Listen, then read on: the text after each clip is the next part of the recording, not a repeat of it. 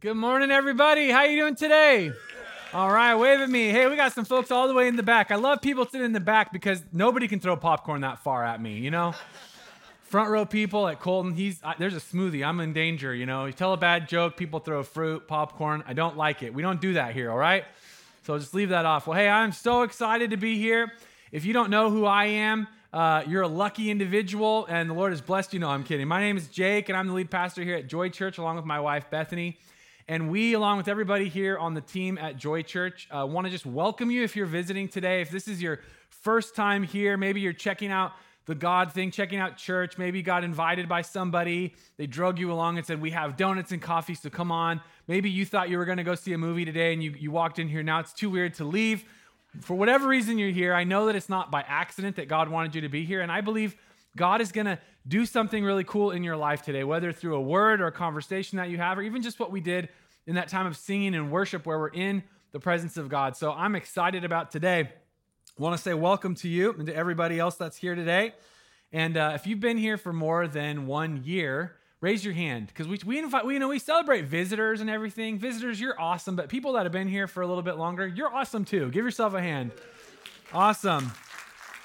Well, we are continuing in a series, actually concluding the series today called God Goggles, and we're exploring this idea of what would it be like to see the world and see ourselves and see other people through God's eyes, because God sees differently than you and I. Is that right? It says in the book of Isaiah, for my thoughts are not your thoughts, neither are your ways my ways, declares the Lord. As the heavens are higher than the earth, so are my ways higher than your ways, and my thoughts than your thoughts. I declare this over my children every day. Listen, you think you know what's up? You don't know what's up. Here's what's up. My thoughts are not your thoughts. My ways are not your ways, declares your Father who are in Eugene, Jacob, be his name. I was going to say Medford because my dad used to use that joke, so I was repurposing it. But our thoughts are not the thoughts of the Lord. His thoughts and ways are higher. He has a higher vision, a higher perspective, which is good, isn't it? Because you and I get limited in our thinking, and we need to be transformed. So one of the ways that we need to be transformed and put on God goggles is in how we see our purpose in life. How we see our purpose in life. One of the questions you'll hear people ask all the time is, what do I do with my life? And you remember when you were a kid and the people would ask you this question, what do you want to be when you what? When you grow up? How many of you are still trying to figure this out? Yeah. I'm in my mid-30s and I'm still trying to figure out what I want to be when I grow up. I know it's like either an astronaut, a race car driver, or a ninja. So I'm in between. I'm just doing this pastor gig for a little while until I really connect with my true purpose as a ninja. Okay. Well, I wanted to go ahead and throw up on the screen here. I'm not going to throw up on the screen in case. We're going to place on the screen a slide where some children were asked, what do you want to be when you grow up? So we're going to go ahead and put these up. Now, this one right here, if you're religious, you won't like this church, so this is just going to introduce you to Joy Church right off the bat. How many of you know things are not always what they seem? Okay, when I grow up, I want to be like mommy. Now, mommy, I don't know if you see what's happening here. It has a distinct perspective. Okay. This is mommy writing to the teacher because this young girl drew this picture. I want to be like my mom when I grow up.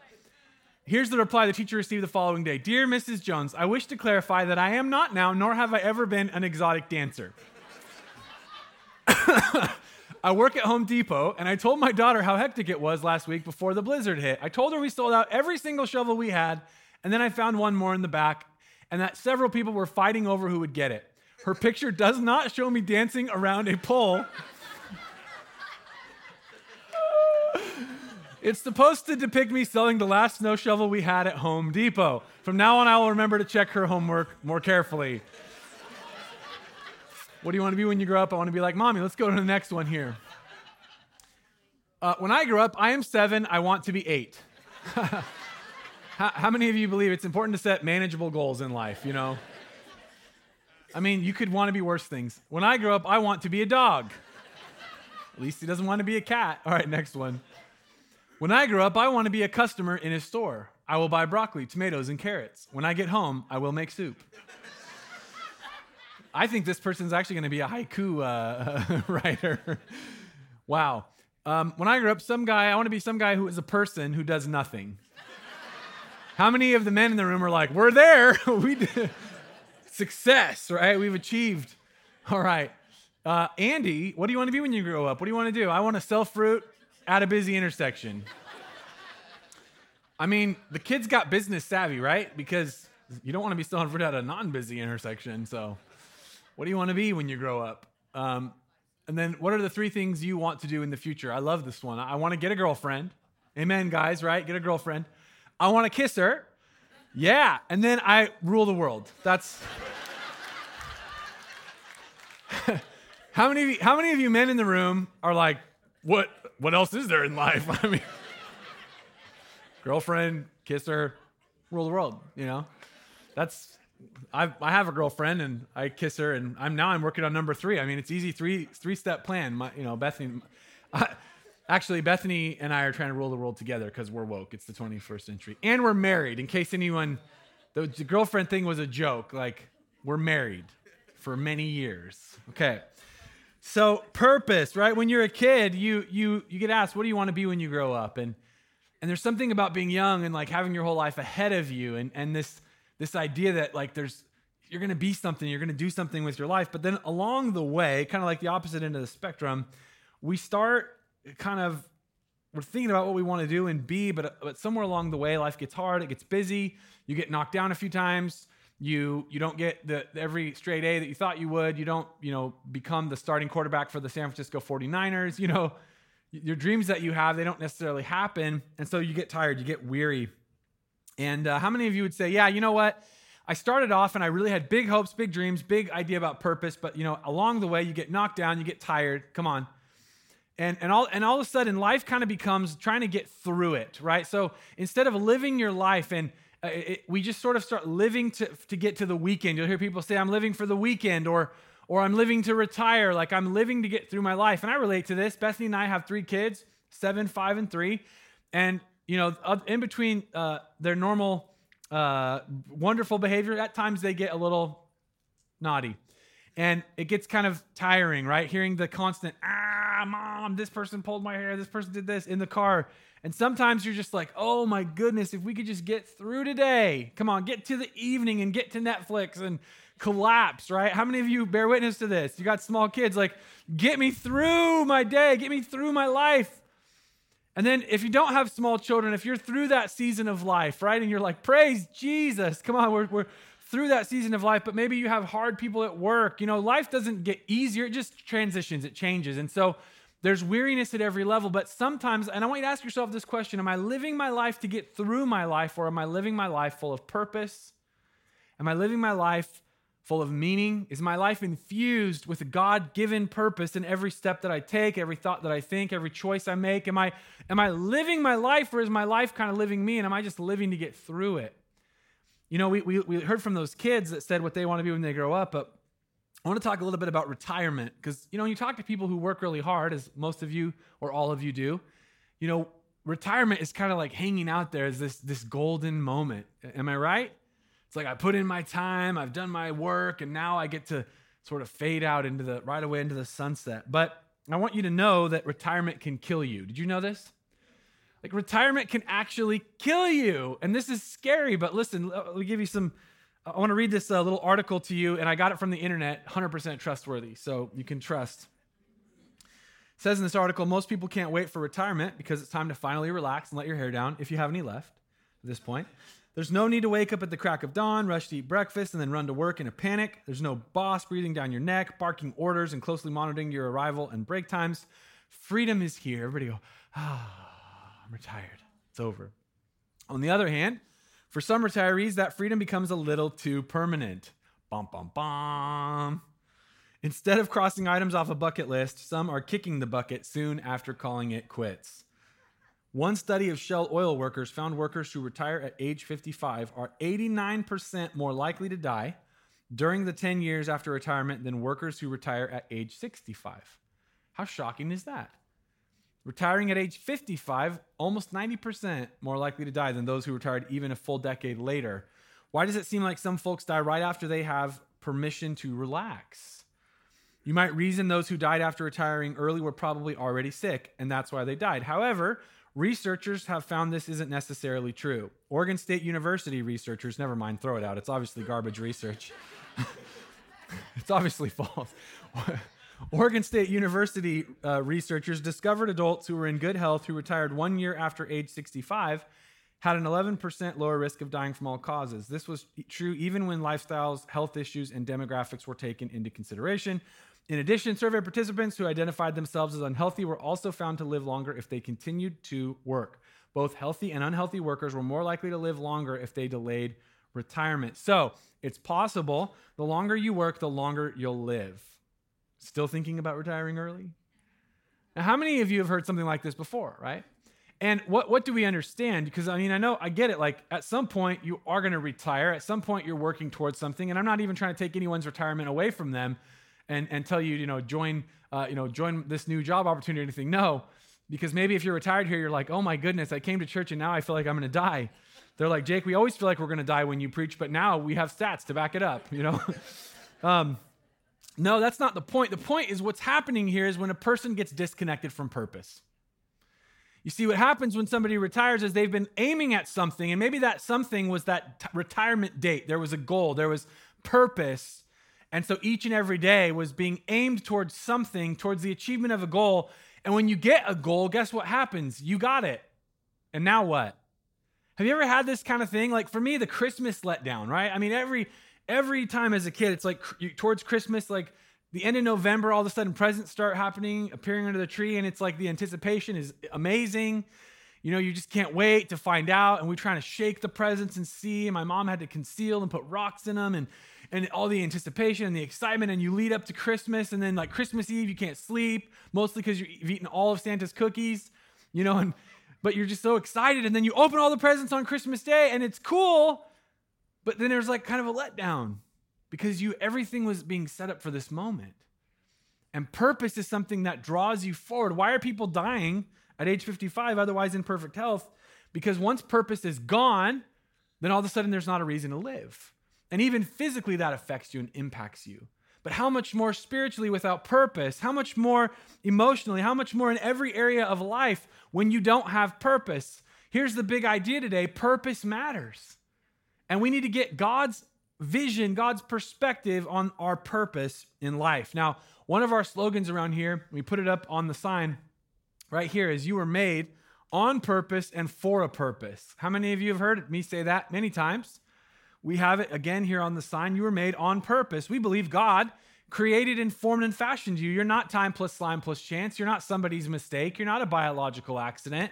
You were called and chosen and formed for this time and this season. And you might think, no, my life doesn't mean much. No, but God, in his wisdom, decided that you would exist now, okay? You were made on purpose, and you were also made for a purpose. For a purpose. This is what we believe. We believe that 100% here. And my mission today is that when you walk out of here and you try to rush to beat the other churches to the best restaurants, and you win, because come on, we're winners here, right? Like you beat them. And you're in line first and you're like, how you doing? Jesus loves you. And then you order your food first. That's the gospel right there. Come on, no, I'm teasing. Just being like Jesus. No. But when you walk out of here today, that you're going to be believing that 100% too, that I have purpose. I was made on purpose. I was made for purpose. And let me just tell you, when you connect to living a life of purpose, guess what? You're not going to die when you retire at age 55, because there's a higher purpose in your life beyond just living for getting even, getting ahead, getting by. Come on. You're going to be living for something that's way beyond and above yourself, living for the kingdom of God, living for the heavenly vision, the purpose that God has for each and every one of us. You see, really there is life at two levels. All of us are living in the natural plane of existence, the natural realm, where we're working at jobs, we're making sure there's food on the table and we can pay rent and we can, keep Netflix on or whatever it is that our financial goals are. And there's that life at that level, but there's also a higher level, which is God's transcendent purpose for your life. And when people talk about living a life of meaning or living a life of purpose, they're talking about getting above survival into the place where you thrive, into the place where you're doing and being what God has called you to do and who he's called you to be. And when you connect with that life of purpose, you'll never be bored. You might get tired. You might get a little burned out. You might get a little bent out of shape from time to time, but you will not be bored, because your life was made to be an adventure with God, leading you into everything he's called you to do and everything he's called you to be. So I want to share with you real quick 2 thoughts about purpose, and then I'm going to, at the end, give you 3 things that I think are going to really make a big difference as you move forward with this. But number 1, we need to understand that God, number 1, has purpose in us. God has purpose in you. And number 2, God has purpose for you. As we connect with understanding God goggles, getting God's perspective of our purpose in life, we need to understand that it takes place in 2 primary ways. First, his purpose inside of us. Many times people think when I become a Christian, all that it is I become a Christian and now I just do Christian type things in order to serve this deity, to serve this God. And basically we have all this purpose for us, but we forget that God actually has purpose in us, that God doesn't just save you so that you can be a worker bee. He saves you so he can restore your identity, so he can restore your relationship with him, with yourself, and with other people, so that God can actually help you become more like the person or reconnect you to the person you were actually intended to be, right? That being a Christian is not just about what we do for God. It's our relationship with God. It's our relationship with one another. It's the beauty and the enjoyment of life. I think one of the most fascinating things is that a lot of people believe this lie that becoming a Christian takes away all of the joy and the fun of life, because they associate doing things that are actually harmful to them as what's fun and what's enjoyable. But when you actually come to Christ and you drink of his living water, what you find is that your taste buds come back for the actual life you were created to live. And all of a sudden, the thing that you thought was what got you, gave you your jollies in life, that no longer satisfies, and you begin to be satisfied by the real life that God created you to live. Bethany and I, we used to drink soda pop, Coke and Pepsi and all that stuff, wild cherry Pepsi. I love to get Roy Rogers, with the cherry grenadine, really good. And at one point I was like, hey, I'm fat. And so I wanted to stop drinking soda. And so I cut that sugar out. And then we started drinking really hoity-toity, like soda water. People are like, hey, what do you want to drink? I'll have water, soda water, LaCroix. How many of you know LaCroix, right? LaCroix is like hipster liquor. You know what I mean? We pretty much have a vat on top of our house full of LaCroix, and I just come and it comes out of the ceiling. It's amazing. But I loved the taste of the heavily caffeinated sugar soda pop, right? And I would drink that. And when I stopped, and I hated carbonated water, it was disgusting. And people still say this. They're like, how do you drink that, right?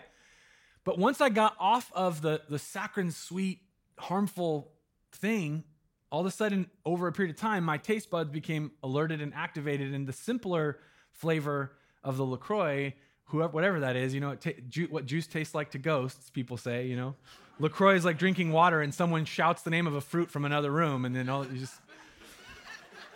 But all of a sudden, that simple flavor, it began to satisfy me. Now, how does this apply to what I'm talking about? God has purpose in you. You thought that, being a Christian is boring and it's so lame, and we go to church and we sing stupid songs, and I have to listen to that music and that really. Okay, no. God's going to change you. He has purpose in you, and you're going to find your satisfaction and fulfillment inside of him. And this is so important that we understand this, that God's purpose in you, he transforming you into the image of his son, Jesus, and getting your heart and your mind right, getting your life saturated and soaked with grace and with truth. This is God's purpose in you. It's a beautiful, big, grand thing. But number 2, flowing from that purpose in you, is God has purpose for you. Because when you connect with and understand God's purpose in you, you begin to get a vision of God's purpose for you. Come on, when you understand his purpose in you and you start connecting with God in that internal level, all of a sudden you recognize, wow, what God's doing in me, he wants to do in others. What God's doing in me, he wants to do in the world. This renewal and reconciliation and this power that's going on the inside of me, God wants to get it to me so he can get it through me. And as you begin to connect with his purpose in you, you begin to be able to connect with his purpose for you. So God's purpose for you, I want to read you this verse in Ephesians chapter 2. It says, for we are God's masterpiece. Come on, you are a masterpiece, right? Not an accident. God did everything right when he made you. It was done on purpose and for a purpose. It says he has created us anew in Christ Jesus so we can do the good things he planned for us long ago. Long ago. I love this word masterpiece because what it's indicating is that we are very valuable, very special, the handiwork of a master artist. On our honeymoon, Bethany and I went to the UK, and we went to all these different art museums, and it was amazing to walk into these places and see a painting by Leonardo da Vinci, and then walk over here, and here's one by Michelangelo, and then a Donatello. All the Ninja Turtles had their paintings in these places. It was amazing. They're not just ninjas, guys. They are incredibly talented. People don't realize. Some people are like, what the heck are he talking about right now? It's okay. You just got to keep coming back. Don't worry. You'll be with the rest of us soon. We go in, and all these masterpieces are on the wall, these beautiful works of art, and the skill and the talent that it took to create these things. And it's incredible there because there's really nobody guarding it. There'd be like one old guy, like a couple hundred feet down the thing, and just like standing there, totally out of it. And you could just grab the painting or do whatever you wanted. It was amazing to me. But these masterpieces hanging on the wall, and I think when Paul uses this word to describe you and I, he's saying you're like this masterpiece, this work of art. But we're not just a work of art that's meant to hang on a wall. We are to be a walking, breathing representation of God. I'm going to talk about this in a second, that you and I are made in the image of God. Doesn't mean that we are a picture of God. It actually means that we're to be a reflection of God, but in the three-dimensional world, that we're to walk and speak and interact, and we are a masterpiece, lovingly designed.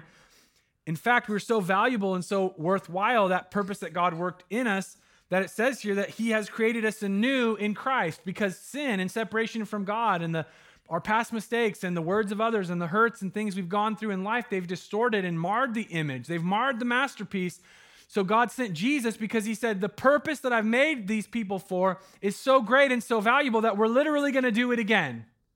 We're going to do it again. I created them once. We're going to create them again, created anew in Christ Jesus to do what? So that we can do the good things he planned for us long ago. People go, what does that mean, the good things he planned for us long ago? What's being talked about here is the original intention of God for men and women that he created on this planet. So how many of you know the realm of God is heaven, right? Where does he operate? It's that where he is, his kingdom, it's heaven. We call it heaven. And I don't mean like fat little babies sitting on clouds playing harps heaven. I'm just talking about God's realm, where God gets what he wants done. You know what I'm saying?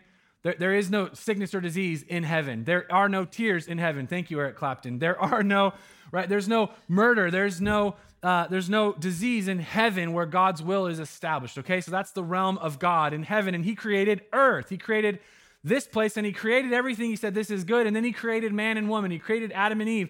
And he says, they're good. And then he says, let's make them in our own image. And he says, you're going to rule and you're going to reign and you're going to multiply. And what God was really doing is he's saying, you're going to reflect me. I made you in my image. It means you're like an angled mirror. And the goodness and the glory of God that shines on you is going to reflect out into the world around you. And you're supposed to make your place look like my place. That's a lot of theology. We just don't have time to go into all of it. But God made us to be his image, to be his representation, to be the conduit through which his goodness and glory would be exercised and spread around the globe, around this planet, around this realm. And sin came in the story, and it distorted, and it separated, and it disconnected. But God said, no. I'm not going to let that be the end of the story. Maybe for you, there's been a moment in your life where it felt like this is the end of the story. I've been divorced. It's been a horrible situation. My kids are all a mess, or I'm a mess. I'm addicted to this or that. I'm a broken person. I can't get it right. And it feels like there's this hard line dividing you from your destiny. And I'm here to tell you right now that by the Spirit of God, no, he wants to create you anew in Christ Jesus. Well, what do you mean? What do you mean become a Christian? No, he's going to keep creating you anew. Because how many of you know, even after you come to Jesus, he's still got some work to do inside of you, right? But he's pulling us back to this original thing. What does he mean when he says to do the good things he planned for us long ago? He's talking about us being the image of God. That's why when his disciples came to him and said, Jesus, teach us how to pray. He said, okay, pray like this. Our Father, who art in where? Heaven. Hallowed be your name. Your kingdom come. Your will be done. Where? On earth, as it is in heaven. Jesus is saying, listen, you want to understand your purpose when you pray? What are we doing? We're praying that heaven would come to earth and it would come through me. Come on, somebody. That heaven would come to earth and it would come through me. This is our purpose. Our purpose is to make this world more like heaven. And we do that by allowing God to work his extraordinary purposes and plans through our ordinary day-to-day lives. God has purpose in you to remake you, to repurpose you, to bring you back in a relationship with him, to integrate you and your desires and your passions, and to fulfill you and satisfy you and make you right on the inside. But that purpose in you is also to lead to his purpose for you, to make the world around you look more like heaven, to be the image of God, reflecting his goodness and glory. And so today, as we get ready to close, I want to give you 3 life-changing thoughts about purpose. And I guarantee you, if you will take these 3 things that I'm going to tell you, and you will just like download them from the head to the heart and into the hands and feet, like if you'll take this from intellectual level into belief and faith level and activity level, it will change your life. Are you ready? Number 1, God can do a lot with a little. Let me just say that again, because this is a small statement, but it has a lot of firepower. God can do a lot with a little. You see, many people are sitting here thinking, this is great. Purpose, I know. Yeah, you were made on purpose and for a pure purpose. That's nice. I've heard messages like this before, but I'm nothing. I'm too broken. I'm too this. I'm too that. I'm too poor. I have too much to lose. I'm too something, whatever excuse. I'm too little. I'm too big. I'm too something. And God can't do what Pastor Jake's talking about with me because, and you fill in the blanks, there is something that you believe that is stopping you from believing what God said and what God wants to do in your life. But what I'm here to tell you is maybe you're sitting here thinking, I'm nothing, God can't use me, but you need to have a conversation with Jesus' disciples, his 12 dudes that were hanging out with him when he was in his earthly ministry. Jesus says, hey, we're in the midst of this large multitude of people, probably conservatively there was 5,000 men, so probably 20,000 people with men, women, and children. And Jesus says, listen, these people are hungry. Hey, guys, feed them. They're like, Jesus, we can't feed these people. He says, well, what do you have? What do you have? And they say, okay, well, we have a lunch. We have a few loaves and a few fishes. And Jesus says, bring them to me. And all of a sudden, Jesus takes somebody's lunch, a little, and he turns it into a feast to feed a multitude, because God can do a lot with a little. And you might be sitting here today going, well, all I have is lunch. I mean, maybe you're sitting here today and all you literally have is lunch money to get your next meal, and that's all you've got. But I'm here to tell you that God can do a lot with just a little, with a small step of faith, with a little bit of trust, with a little bit of belief, with a little bit of faith, with a little bit of obedience. God can do a lot with a little. It says in Ephesians 3:20, now to him who is able to do immeasurably more than all we ask or imagine, according to his power that is at work within us. God can blow your mind. He can do a lot with a little. And so if you're sitting here going, okay, I want to connect with purpose, Pastor Jake, but I'm so limited. I just have a little. All I'm asking you to do is trust that God can do a lot with that little. Put that little into motion. Take that little step of faith. Come on, God can do a lot with a little. Number 2, God wants to elevate your vision to another level. There was an old, I think, Mad TV sketch or one of those types of things where there was a guy and he would say, this was down here, like this party was down here, but this party over here, it's at a whole nother level. How many of you seen that, right? This is, this job was like down here on this level, but this job over here is on a whole nother level. How many of you didn't think I could hit that high note, right? You didn't have faith. Come on, God can do a lot with a little. Anyways, God wants to elevate your vision to a whole nother level. See, so many times we think that we see what is possible, and you might be right. But did you know something? Just because you don't see it doesn't mean it's not there. Just because you don't see the career, the destiny, the ministry, doesn't mean it's not there. Just because you don't see the miracle, that doesn't mean it's not coming. Just because you don't see your marriage being restored, doesn't mean it can't be. Just because you don't see your health being restored, just because a doctor told you that you're going to die at such and such an age because, that's how it is, that's how this world works, doesn't mean that has to be your reality. Come on. Just because you don't see it doesn't mean it's not there. And if you have kids, you know exactly how this works. Because our kids, they have so much faith. They just think we have unlimited money, unlimited time. They have no clue that mom and I work for the income that we provide for our family with. They're like, let's go to Disneyland this week. What? Yeah, let's just go to Disneyland. one does not simply go to Disneyland, right? They're like, hey, let's just go to Palm Springs this week. We did that before. Let's just go again. We're like, guys, no, hold on a second. And they're unlimited in their thinking because they don't understand. They don't even see this realm of us working hard to provide for the family, right? My kids are like just now starting to connect with this idea of us working and how that actually produces income. How many of you wish all of the children in America would understand this idea that work leads to income? Anyway, so working, when you actually work at a job and then you get a paycheck, it's this novel idea. It's amazing. You guys aren't with me on this. I'm sorry. Okay, but God wants to elevate your vision. My kids, they don't see it, but it doesn't mean it's not real. It doesn't mean it's not affecting their life. And just because we don't see it doesn't mean it's not there. God wants to elevate our vision to get us to look up and recognize that he has more for us than just to get by, to get ahead, to get even. He wants to lead us into a life of destiny, to do great things. I remember I was about 14 or 15 years old and I needed to get glasses. And so I went to Walmart and was at the Walmart optometrist. I think, they give you a better deal there or something. And I remember putting my glasses on, walking out, and all of a sudden I remember seeing a rollback sign. The rollback sign? And being like, wow, that's amazing. I can see it, and it was always there, but I couldn't see it before. I mean, not clearly, not across the store like I could. You know what I'm saying?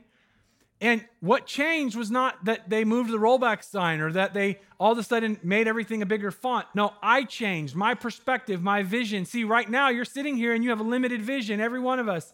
But God wants to elevate our vision so we begin to connect with and see not what is possible, but what is only possible with him in the supernatural.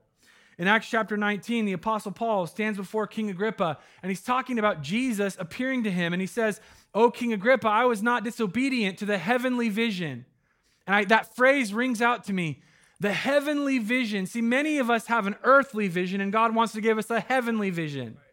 Many of us are trying to get through our life, and we're just trying to get to Netflix at night, get through our kids that day. We're trying to get to retirement so we can finally get rid of the people that we have to work with. We're trying to get through our life, and that's because we only see at one level, but God wants to elevate our vision so we get a heavenly vision.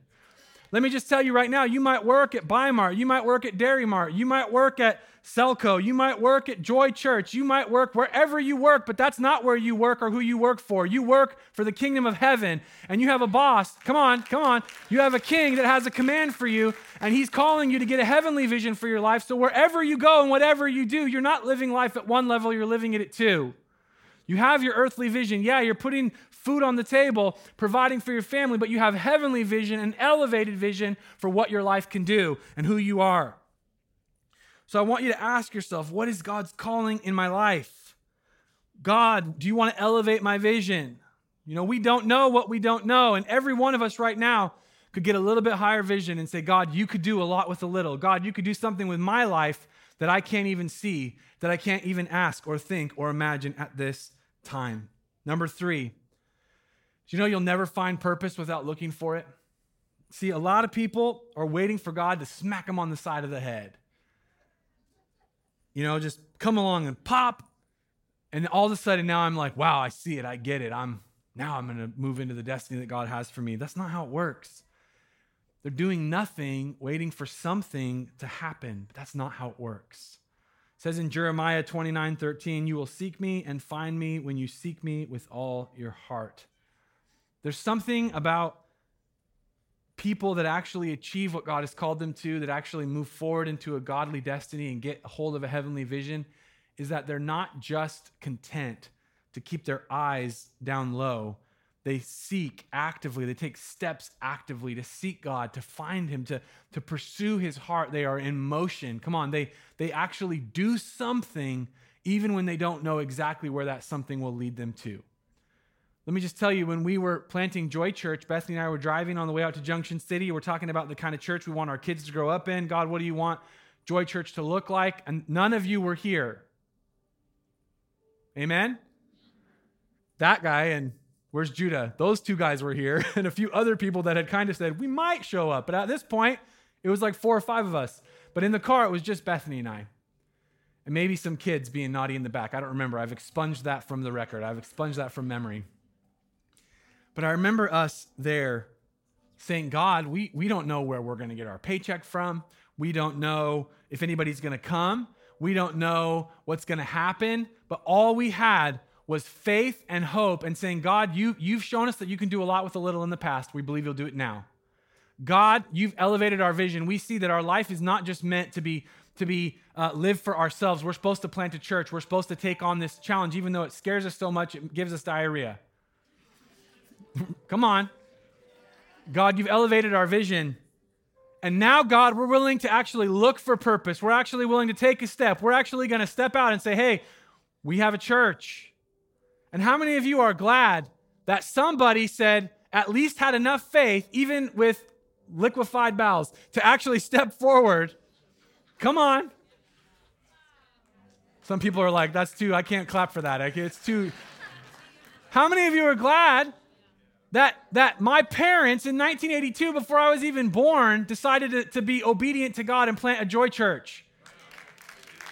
How many of you are glad that 2,000 years ago that Jesus gathered a bunch of disciples, just people fishing at a lake and collecting taxes, and they took a step of faith? That's the reason that you and I are here today.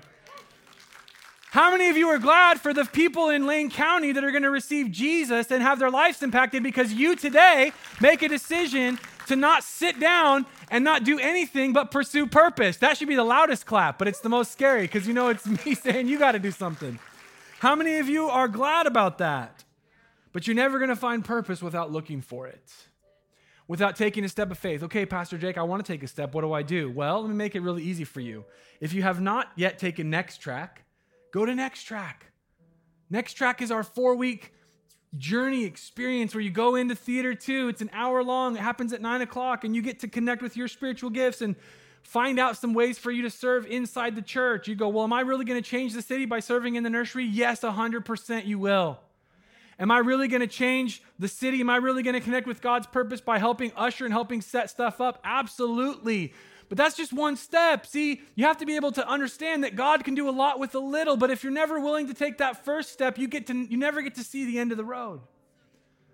You never get to see the end. Pastor Jake, well, I've gone through Next Track. Well, are you on a team? Pastor Jake, I'm on a team. Do you go to Joy Group? Are you a part? Have you bought in? Are you all in, or are you hedging your bet? Come on. Are you straddling the line? Are you living in a safe and comfortable level of life? Are you saying, God, I'm all in? Well, what if I get hurt by this church? You will. What if Pastor Jake is mean to me? I will be at some point. And you'll be mean to me. And guess what? We all need Jesus.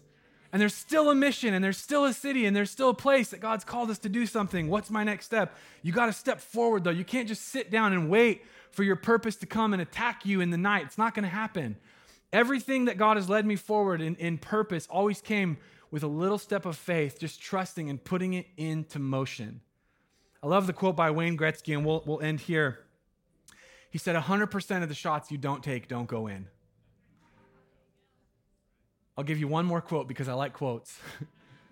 And we can't end with a sports reference. People get offended when I talk about sports too much. Pastor Craig Rochelle says, if it comes with a guarantee, it's not faith. How many of you right now are like, well, if I have a guarantee that if I put my life into the kingdom, if I take a step forward in God, that everything's going to work out? You have no guarantee, and I would never guarantee you. If somebody does guarantee you, they're a liar. Well, Pastor Jake, what if God tells me to give sacrificially to the building project? Is there a guarantee that all my resources are going to come back and I'm going to have the double-double and the triple-triple and all the blessing? No, heck no. Pastor Jake, if I step forward and I start serving in the nursery, is it guaranteed that I'm going to love it? Absolutely not. You might hate it. I don't know. We don't know. But it's about God calling you forward in purpose. Are you going to take a shot, or are you going to take your God-given life and sit on it and waste it, bury your head in the sand, and never discover the amazing purpose that God has for you and for me? Amen. This morning, I know every week, people come to church looking for hope, looking for love, looking for life, looking for answers. Who knows why?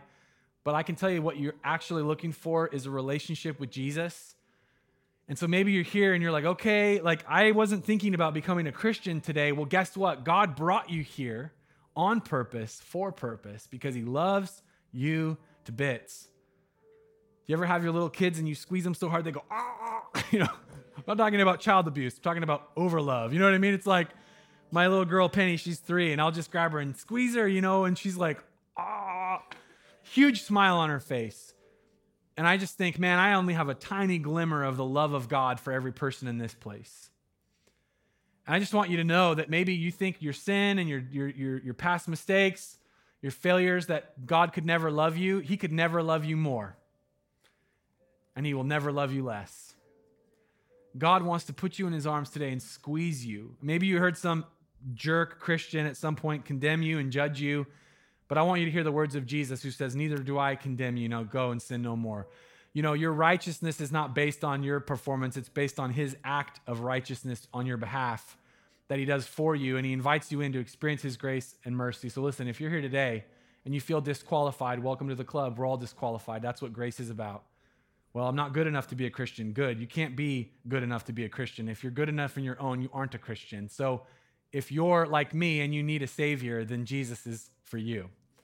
So if you're here today and you're like, Pastor Jake, I want that, this is your moment to put your faith and trust in Jesus. Let's all bow our heads and close our eyes. If that's you today, you're like, Pastor Jake, I want Jesus. Would you just raise your hand? I want into his family. Come on, I see that. Thank you. All over the room. Come on, I want Jesus. I want to put my faith in him today. I want to trust him. Thank you. I see that.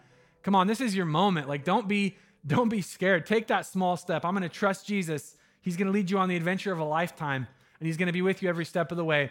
If you raise your hand, and all the rest of us, let's pray this together. Dear Jesus, I put my faith and trust in you. I know that I've not lived up to your standard, but I thank you for your grace and your mercy revealed to me at the cross where you gave your life for me. I give you my life, and I receive you today as my Lord and Savior. In Jesus' name, amen.